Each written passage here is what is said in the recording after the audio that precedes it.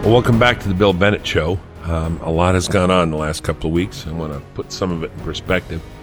And we, of course, as always, welcome your comments. Let me start with my trying to put in perspective last night on Fox News on the Martha McCallum show. I was trying to answer the question, what do we make of, the president's remarks in Las Vegas? And I didn't particularize them so much as to try to put in context his remarks there and the remarks and visits over the last couple of weeks. Lou, let's play that clip. The president and the first lady, they have been to Texas, they have been to Florida, they have been to Puerto Rico, they have been to Las Vegas. They have seen misery, they have seen suffering of human beings, they have held their hands, they have hugged them, they have seen the carnage and its consequences in Las Vegas. When they go to bed tonight, what effect does this have on them? I remember a book I read in college, and it was a theology book, and it said if you had ears attuned enough to hear all the suffering of the world at once, it would overwhelm you. Well, the Trumps have had a pretty good portion of the suffering of the world, at least of America, in the last few weeks, and they have absorbed it very well and presented themselves very well. I, as one American, am very proud of them, and I admire what they have done. I admire their composure, and I imagine this has drawn them closer, but I cannot fathom what they are thinking about, what effect this will have, the cumulative effect of all they have seen. People should have some real empathy for them, such as the empathy they have shown to the people in those four places. Yeah. Again, thoughts in process here, just trying to get my brain around the whole thing. The book I was referring to, Chris, I think I've mentioned it to you before. It's called The Lord, and it's by an Italian theologian named Romano Guardini, and it's a very thick book, long, 600 pages, and small print, as I remember, even with young eyes. And one of the things he says, at least as I remember it, is that if we could hear all the suffering of the world at once, as God does, as the Lord does, it would crush us. It would overwhelm us. Now, certainly, there's in many ways, the life of the president, the first lady, is a comfortable life, cosseted life, fly on Air Force One, people waiting on you, and so on. Nevertheless, it has to take its toll to have visited and seen and talked to people in Texas, in Florida, in Puerto Rico, in Las Vegas. I'm thinking, I guess, particularly of Mrs. Trump. I know watching Mrs. Bennett watch the TV as, someone interviews a widow or a widower or, a brave first responder, her emotional reaction to it. But if she were there, like Melania, I think it would just, as Guardini said, almost overwhelm her, just because of the deep empathy of the woman, and in that way she's like many women and some men as well. I also said about the president, I don't know if I fumbled it or not, but I said I thought he achieved a kind of eloquence in his statement in Las Vegas, not because he read his prepared remarks so perfectly, because he read them kind of imperfectly. It's not his style to be that kind of eloquent with the words, where you don't see any space between the words as written and the person. He is forcing himself to do those words and only those words, and not the spontaneous Donald Trump that we're used to. He's a rough and ready New York guy, and I love the spontaneity. I can even live with a lot of the tweets, not all of them. But, that informal, sort of gruff, rough and ready style is what we're used to. He's there in Puerto Rico, and he's talking straight and says, well, you've blown a hole in our budget. And of course, the liberal media gets all over him. And then he starts throwing paper towels around, like a game show. Like he was shooting basketballs. Yeah. What? He was shooting basketballs. Yeah. Anyway, that's Trump we know. Then he goes to Las Vegas and gives these remarks, as he did in some of the other places. And they're very thoughtful, beautifully written. He's standing there with the first responders and the cops and everybody. He says, "We are surrounded by heroes." And I thought of Henry V at Agincourt, we few, we band of brothers. And I give him credit for staying within the boundaries of the speech, the parameters of the talk, the language that was put there for him. And he kind of gets extra credit for not being fluid and what's the word I'm looking for? Voluble in his speech. Chris, any comment on that? Yeah, I think you touched on something important here. In some instances, there are some circumstances where there are not the right words. There is, no matter the writer, the speechwriter, whoever it is, sometimes you just can't put words on paper to respond to some of these incidents. And you can tell that he's really trying hard not to break out into the traditional Trump, which is the campaign Trump, the off the cuff, says what he thinks, sometimes brash Trump. But he's really trying to be calm and sober in the moment. And I think the American people respect that. And I don't think it's a coincidence that while these catastrophes are happening, not to put a political lens on it, but his approval rating is ticking up. All these past several weeks, but I think that's because the American people are appreciating this. Yeah, that's a nice way to put it. The eloquence is not natural. The use of those words and phrasing is not natural for him. So people appreciate the effort, right, to do it right, and to say it and to say it right. Let's start there. I want to talk about Puerto Rico and some of the other things, but let's start in Las Vegas. First of all, we have now all heard the sounds of Las Vegas.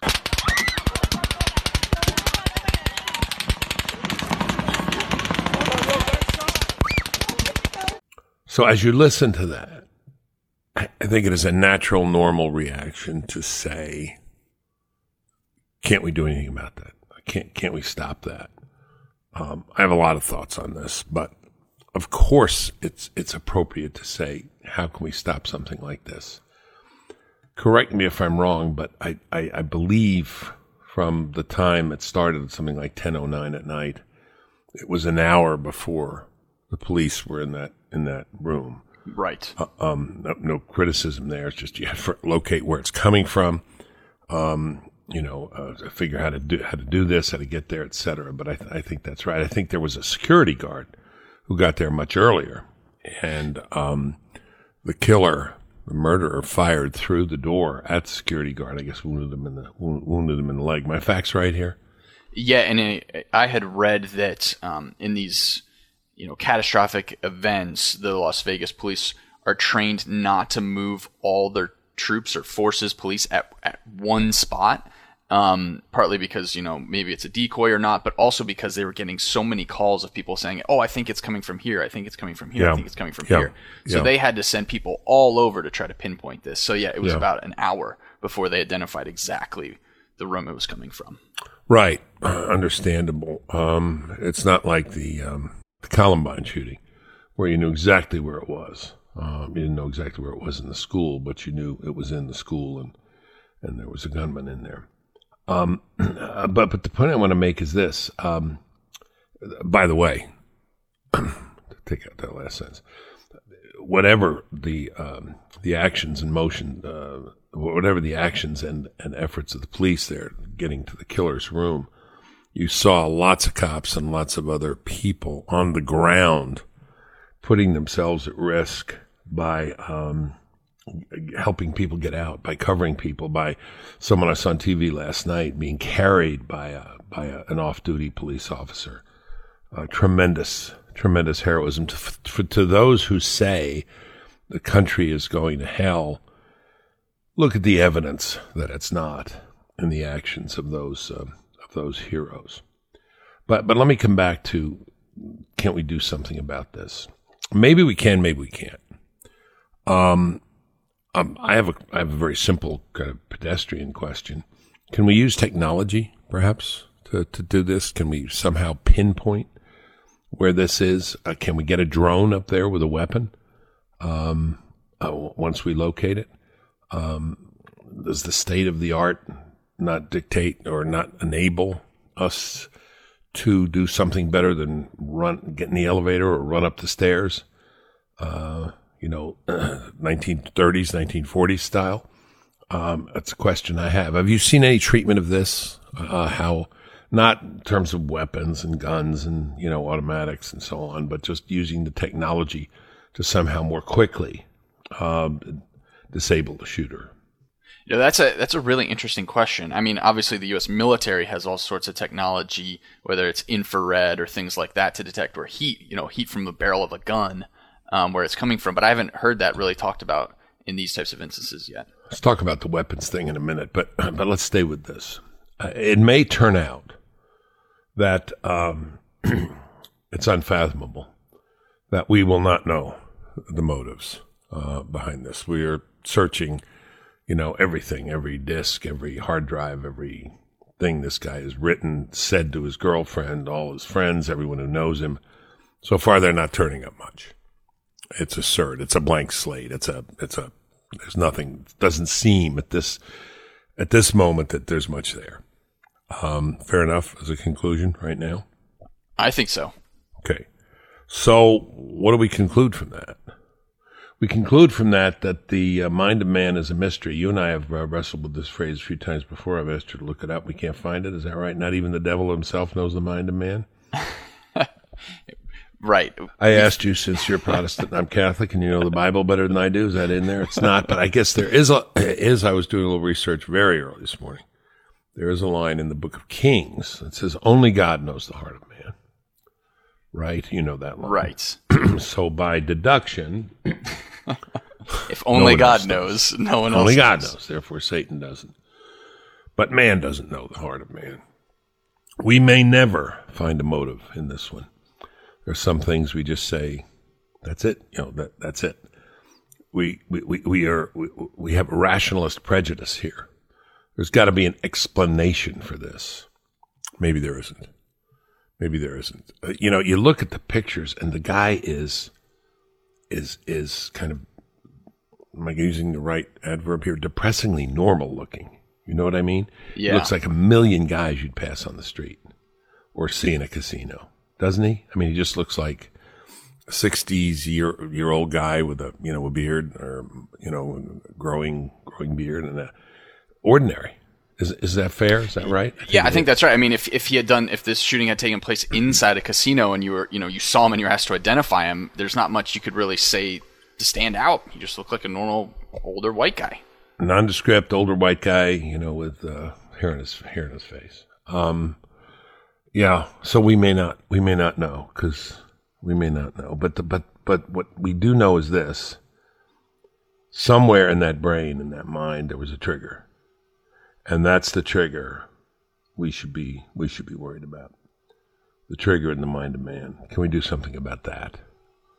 And it's hard to know. It's really hard to know.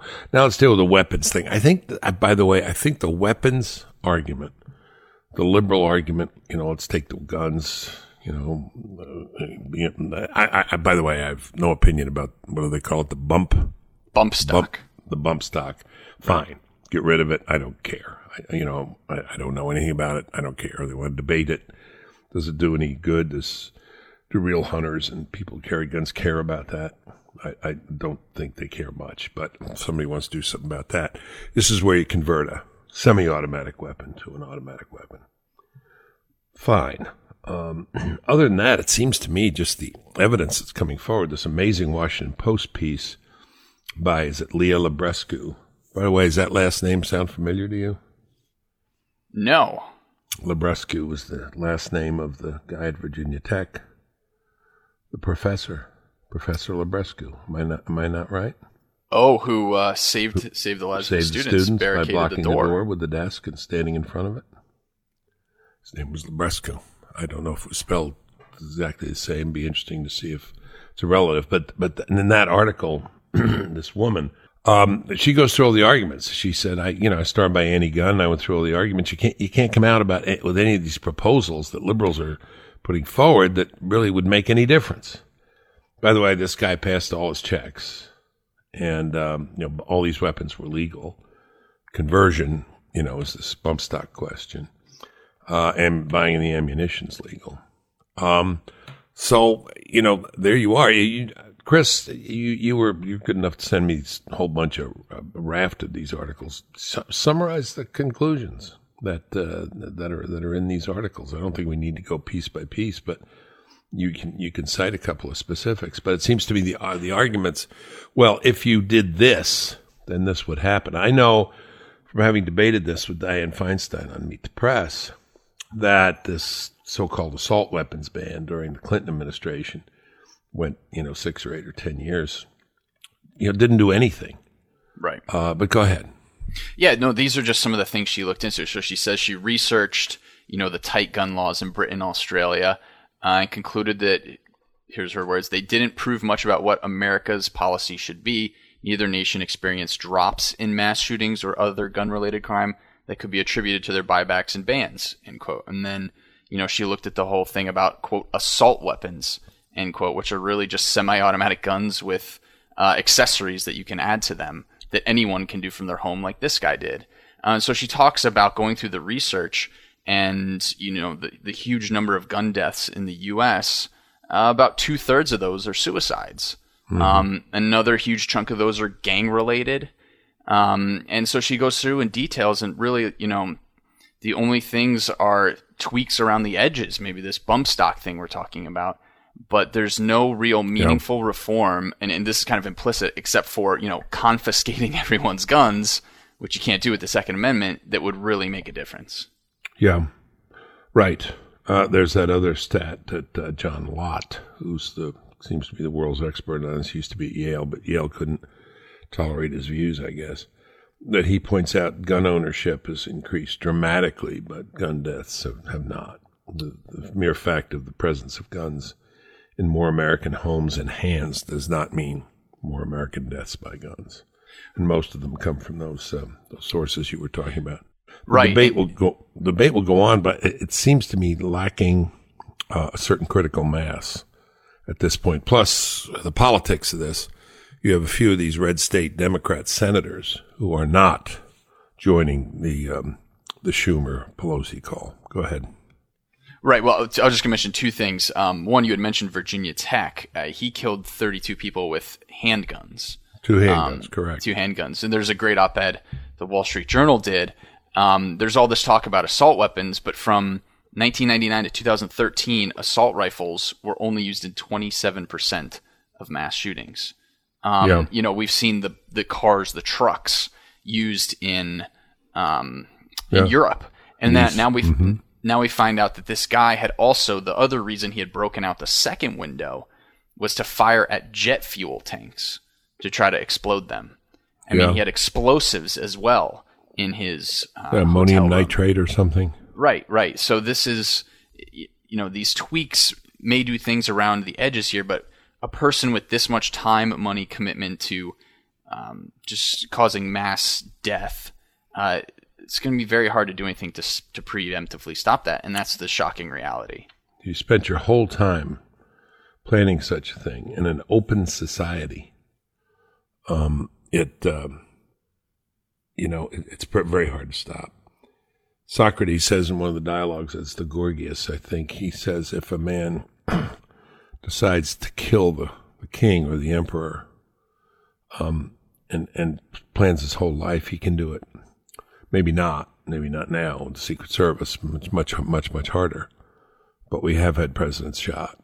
That's for sure. If you dedicate your whole life to this, a free country, access to weapons of all sorts, trucks and bombs and guns and knives, maybe you can. You work your way in. Remember that movie, what was it, In the Line of Fire, the Clint Eastwood movie? John Malkovich. You guys with me? You know what I'm talking about? Yep. Plays this guy who wants to kill the president, and he gets a bunch of money and writes a huge check and gets a great seat at a table, near where the president's speaking, and gets through the metal detectors by having the plastic parts of a gun, which he assembles underneath the table during dinner, and then aims at the president and almost kills him, except for Clinton. Right? Not familiar. No, I know what you're talking about. Cultural literacy. Okay, you know the movie. Okay. Yeah, it's a little before my time, but I know it. Well, what isn't? Yeah, all of human everything history is before your time, basically. All right, but the point is, if you are a madman or a lunatic or a really evil person who you dedicate your whole life to this, it's pretty hard to stop. And Nancy Pelosi and Dianne Feinstein, I don't think are going to be able to stop you. But maybe we can respond better. Maybe we respond quicker via technology. Maybe it's possible. There's a prescient kind of appreciation of the facts of this, of what Las Vegas particularly affords someone aimed at a mass killing that our friend Steve Wynn gave voice to. Here's an interview he did in September 2016 with John Ralston, who's the kind of political reporter of record in Las Vegas. For years, law enforcement officials have fretted about Las Vegas being a terror target. Chatter picked up by federal agencies, the internationally known skyline, the Sin City reputation. It was obvious, but not until recently did we learn that the most well-known Nevada casino mogul has taken steps to protect his patrons from a possible terrorist attack. And finally, the international situation that has to do with the jihadi movement. Las Vegas is a target city. We have hardened the target at the Wynn. This is the first time I've ever revealed this publicly. But there's a division in the Marine Corps of special people that are specially trained to guard the embassies. It's a whole division with separate base, separate training. There are almost 40 of them at every opening of my building, plain clothes, armed, on the lookout, changing shift and being relieved every 2 hours so they don't get bored. Steve Wynn said he started last December planning new, sophisticated, covert security measures, but that it only became operational a month ago. We have another group of a half a dozen SEALs Team 6 guys and CIA guys who are a counterterrorism unit that relate on a daily basis to Homeland Security, the FBI, and Metro. My company has metal detectors and devices at every entrance of the building for employees and guests that are not visible to the public. We have done extraordinary things to make sure that we protect our employees and our guests in the hotel. Let me comment. First of all, this is very serious, obviously deadly serious stuff, but a somewhat lighter moment. As you all know, when we interview Steve Wynn, we often do it in person. Chris, I don't think you and I walked through those doors of that hotel to interview Steve again without looking for some plainclothes Navy SEALs or special ops Marines, correct? You see these guys, but that's Steve Wynn, and he takes care. Plus the metal detectors. I guess it maybe doesn't detect the shiny coins or your keys, but try to carry in that kind of number of guns that the killer carried. I'm not going to say his name. You know my practice on that, folks. I'm not going to give him more publicity. Imagine those detectors would know it. And they're not visible to the eye, which is interesting. Let's go to the part, if we can, Lou, where he talks about the spaces of Las Vegas, if you will, and the kind of activities that take place in Vegas. This is the real prescience of Wynn. I guess my blessing and my curse is that I think of myself as someone with imagination. So I can imagine terrible things happening. You think Vegas is a really bad and I don't target. want terrible things to happen in Las Vegas, and I certainly don't want anything terrible to happen to the people in my building, whether they're my fellow employees or my guests. And so I think I've got the Dada gene. I'm responsible for the Wynn. But you think Las Vegas is a bigger target than maybe other... I mean, I've always thought since 9/11... The FBI and Homeland Security believe that it is, John. Yeah. Wynn says the Sin City image is only part of it. You know why we're a big target? It isn't just the amorality of it in terms of maybe what some Muslim might think. You know, the Quran might be against what we do, or our lifestyle of drinking and partying that the city stands for. But what the Las Vegas does have, like New York, but more so, is great concentrations of people, like a football game. But we have all these arenas and these showrooms, these massive amounts of people on the Strip. 43 million people a year, 800-odd thousand a week. Wynn says he's not taking any chances, and he has a simple message for would-be terrorists. But I know that anybody that thinks they're going to do it on the property of Wynn or Encore is going to have a short, brief life. So Steve Wynn talks about massive amounts of people on the Strip. That was what that concert was, massive amount of people on the Strip. Prescient guy. And it's a pretty good advertisement for his hotels, pretty good, especially in light of what just happened. But, I guess he's sort of answering the first question I asked, which is the technology question. He's using the technology, and he's using human know-how and human beings to prevent this sort of thing from ever happening. Any comment, Chris? Yeah, I think you're right there that here are the possible solutions, security, technology, these, if they had been in place at Mandalay Bay, would they have caught this guy? I don't know. But hopefully they would have. I don't know if it's surefire, if it's an absolute safeguard. But this is going to become the reality now. People are already talking about it. You go into any hotel in Las Vegas this past week, there's 10, 15, 20-minute lines to get in because they've installed metal detectors. They have wands now. And I'm afraid this is the new reality.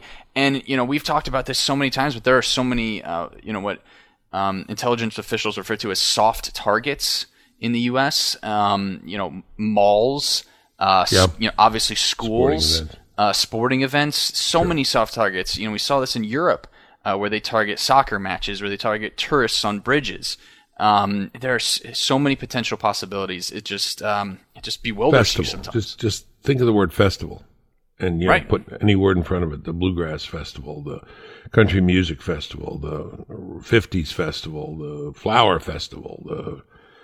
Americans like to do that, and they like to celebrate, and they like to see other people. Markets, open air markets, malls. No more concentrations of people. No, that's what we say. We're not going to give it up. All right, I would love to hear your reaction to all this and any of this.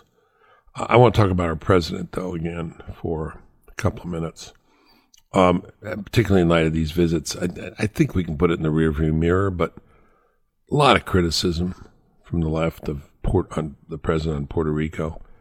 But I think I think like this move on gun control, I don't think it's going anywhere. I mean, it'll be absorbed into the bloodstream and agreed to by the nodding heads on the left. But there's dust up with the mayor of San Juan who said, we're dying. I guess Paul Krugman of the New York Times wrote, there's cholera all over Puerto Rico. Thanks, Trumpy. Well, the mayor had the week before said that, FEMA was doing a very good job, Mayor of San Juan. And then when she did these comments about, the federal government's failed us and need help. It was the tableau was the picture was interesting because she was standing in front of huge platforms of water and other supplies, just like in a warehouse of needed supplies when she's making this complaint. But the governor, a Democrat, and another very progressive mayor, left progressive quotes, in Puerto Rico, praised the efforts. I was impressed with Geraldo Rivera, whom I know some, who was there. I guess his father's Puerto Rican.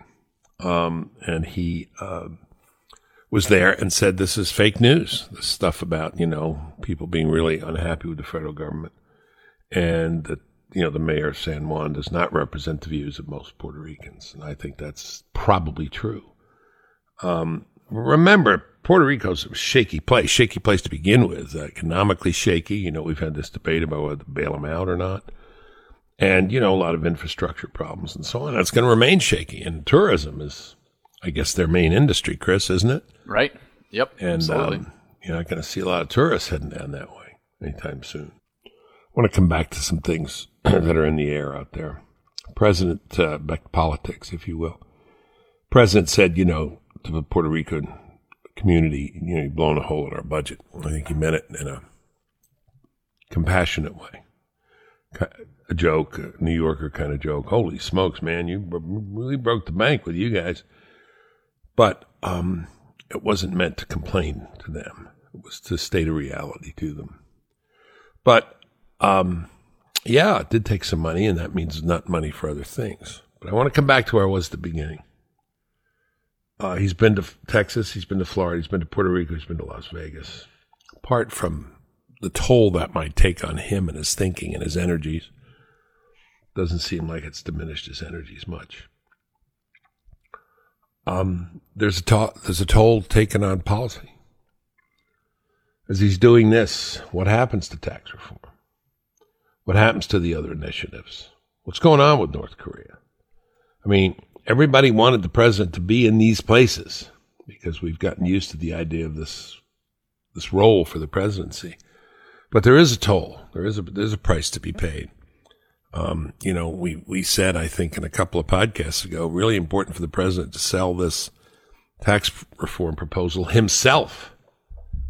And time taken on other things means he can't. Not that he shouldn't have done these, but there is a price. Chris, any comment?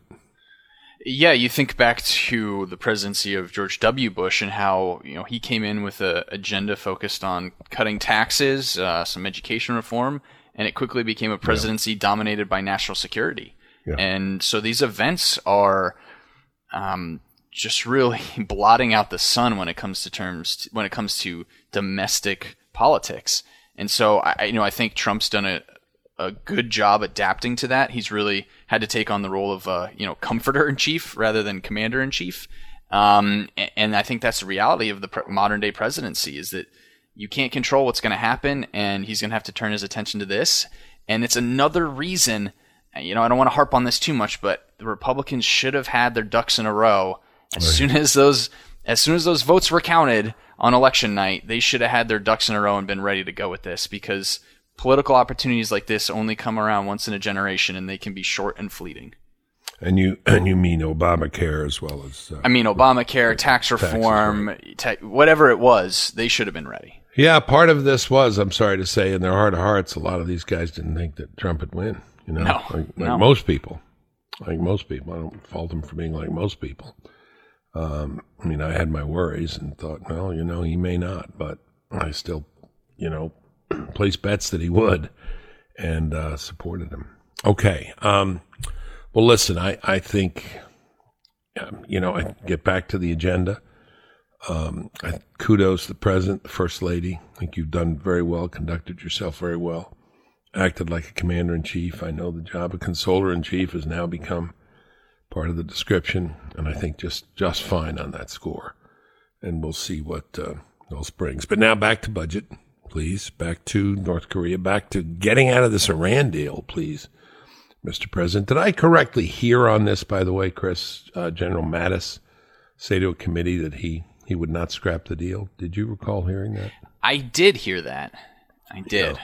I'm not sure exactly why he said that. Yeah. There have been some people who are saying, let's wait for them to violate the deal and then we'll have reason to scrap it. But we can look into that more. Yeah, we will look into that more. And if the president's able to stay off the road, maybe you can talk to Mattis. We can get this thing straightened out. I think it's a very high priority. And I know folks like our friend Senator Cotton think it is as well. You're listening to The Bill Bennett Show.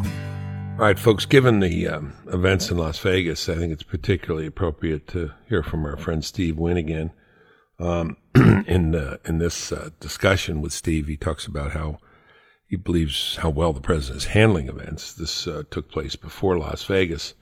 And interesting perspective on Donald Trump you're not going to hear everywhere and from everybody, that's for sure. So listen closely to this right to the end. Steve Wynn, of course, is the chairman and CEO of Wynn Resorts, home to some of the best 5-star resorts in the world, and getting better. Steve's also the new finance chair of the Republican National Committee, and he's helping the RNC crush the DNC in fundraising. The other part of Steve's role with the RNC is to help get Republicans to a filibuster-proof 60 Republican majority in the Senate. Then we'll be able to get any bill through Congress without Democrats blocking it. It's a huge task, but if anyone's capable of it, it's Steve Wynn. In this segment, I begin by asking Steve How are our chances at getting to 60 Republicans in the Senate after the 2018 and 2020 elections? Here is Steve. It's an ambitious thing to do. Sure. We've got two states, Arizona and Nevada, that are challenged. I don't have any idea what Senator Flake is going to do. He seems to have painted himself into a political corner I agree with you. from which there is no escape. It was hard to do, but unless he's Houdini, he's out. I think Dean Heller will be fine in Nevada. He will. Yes, I think so. We've got a number of states where the president won by very, very strong margins. North Dakota, Montana, Ohio by 7 or 9, Indiana, Missouri. And we've got candidates that are really terrific. Governor Scott is running in Florida. Imagine this. For 7 years, this guy came into office, this governor, sold the state's airplane, kept his own airplane, and with his own money, flew around the state for 7 years, Monday through Friday, visiting 2 cities a day. Yeah. Actually did this. 2 cities a day for 7 years. Yeah. There isn't anybody in the state of Florida that doesn't know Rick Scott. I know. His race against Nelson looks to me like a beauty. We're loving that race in Florida. Okay. We're loving West Virginia. Joe Manchin's a nice guy, but he votes with Schumer. He votes with Pelosi. He was there when they did all that damage to the people in West Virginia. I think that West Virginia is in play. I think Indiana is in play. I think Missouri is absolutely in play. I think Ohio is in play. North Dakota. What happens with the Democrats? When they think the public is looking, they make speeches to sound conservative. But the minute the voters look away, they vote the other way. Yeah, that's exactly right. Heitkamp is that kind of a person. And Tester in Montana, Senator Tester, the Democrat, the minute the Montanans look away, I know. he goes liberal on them. I know. And he doesn't deal with the problem of health care, the tax system, or any of those other things. You mentioned Rick Scott, Steve, and I think it would be an affectation. Terrific fellow. Yeah, I agree. I've always liked him. I remember my first conversation with him was when he called me up and he said, "Hey, you were the drug czar. Is there anything wrong with conditioning state payments, welfare, and other things on people being clean of drugs?" I said, "Oh, I think it makes good sense." Anyway, caught a lot of flack for that. Very practical-minded man. But I want to shift slightly. I want to stay in the political realm generally. But be an affectation for us, for you and me, not to mention when you talk about the afflictions of the American people, the hurricanes and the floods, and some of the leadership shown here by guys like Scott and Abbott. But how about our president? He did this pretty daggone well. I'm not just talking about penning a check for $1 million. I think he handled this very well. What do you think? First of all, Florida's been preparing and had experience like this. And they had an organization in that state that has been enhanced by the leadership of Governor Scott.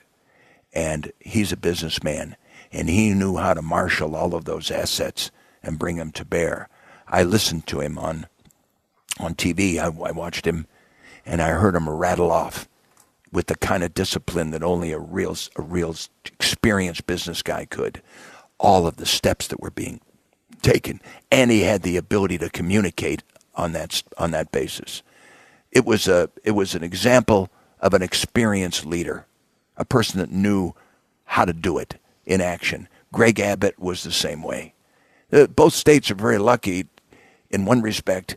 In the misery of these natural catastrophes, they had good leadership. Those leaders, yeah. And they brought the experience of the states to full power. President Trump, recognizing the suffering, and he is, after all, partly a Floridian, he jumped on this, understanding, because he's a guy that can empathize pretty easily. He's a simpatico kind of guy in person and up close. He saw that this was a place for him to be. This was a time for him to be on the scene. this was a time for him to show his caring and his consideration. Donald Trump, among all the things that he has been described as being, is in fact a very warm and cuddly person among all the people who are friendly with him. And I love that adjective. well, Cuddly. he is actually. He's very attentive to friends. He's a huggy kind of guy, and so this brought that part out in him, his soft side. A lot of us say, "Show more of that." Yeah. Show more of that, Mr. President. You do, don't you? You say that, don't you? All of us do. Yeah. But he's struggling with the antagonism of the Democrats, the outrageous hypocrisy of the attacks on him personally, the totally swollen, bloated hypocrisy of the desperation of the Democrats at his victory and their loss of power. And he's struggling with that, and that doesn't bring out the best in him because he fires back. But the hurricanes and the flooding, that touched him where he lives. And you get to see more of what Trump's really like that way. And it was a good thing that people could see that. And I'm glad that he turned his back on all of the phony attacks and everything else. Yeah. And made that his priority. How about this insight into the American people, too? Just when I think some of the real leftists, the Antifa crowd and stuff, were getting ready to say that, not only white supremacists and Ku Klux Klanners, but Trump supporters, are a big part of the problem. Well, we see a state that went strongly for Trump, like Texas, and we see the character of those American people. That was really quite a demonstration, wasn't it? It was a master beautiful. class. That's what we're really like. We're the most charitable country in the world. Yeah. We're community by community, company by company, big business, small business, religious church groups, synagogues. Everybody takes care of their neighbors in this country way more than we're ever given credit for, because most of the people that engage in this philanthropic and charitable activity on a community and neighborhood level, they don't brag about it. They don't go on cable news and have a group of talking heads. Mm-hmm. If you just look at the television and the social media, the people that are dominating that are basically folks who want to be heard and feel like talking about everything that they think is important. The fact of the matter is, the compassion, the charity, the gestures that are made by citizens in every neighborhood, in every organization in America, that compassion, where people are caring for each other, that doesn't get on social media. People that do that maybe don't even have a Twitter account. They're older folks. They're not on Facebook. And so we hear about the side of the story of the people who really have an axe to grind. But we really don't hear from the people who are doing it. Yeah. But we saw them. Texas, you could see it. You could see it. Yeah, all of a sudden, the television cameras turned on neighborhood and social compassion in real time. Yeah. And that's more the story of America, highlighted by these catastrophes, than any of the other crap you see and you hear on television, especially from the professional specialty groups. Wow. Very interesting, folks, huh? Another great segment with Wynn. Steve Wynn, he's exactly right. Watching Americans in Florida and Texas and now Puerto Rico and now Las Vegas come together, help each other, comfort each other, save each other. This has reaffirmed to many of us that we're not as divided as many in the press would like us to think. We'll continue the rest of my conversation with Steve next week, and we'll continue reflecting on these things and hope to hear from you. Thanks for listening to The Bill Bennett Show. Tell your friends. We love your company. We'd like even more. Thanks.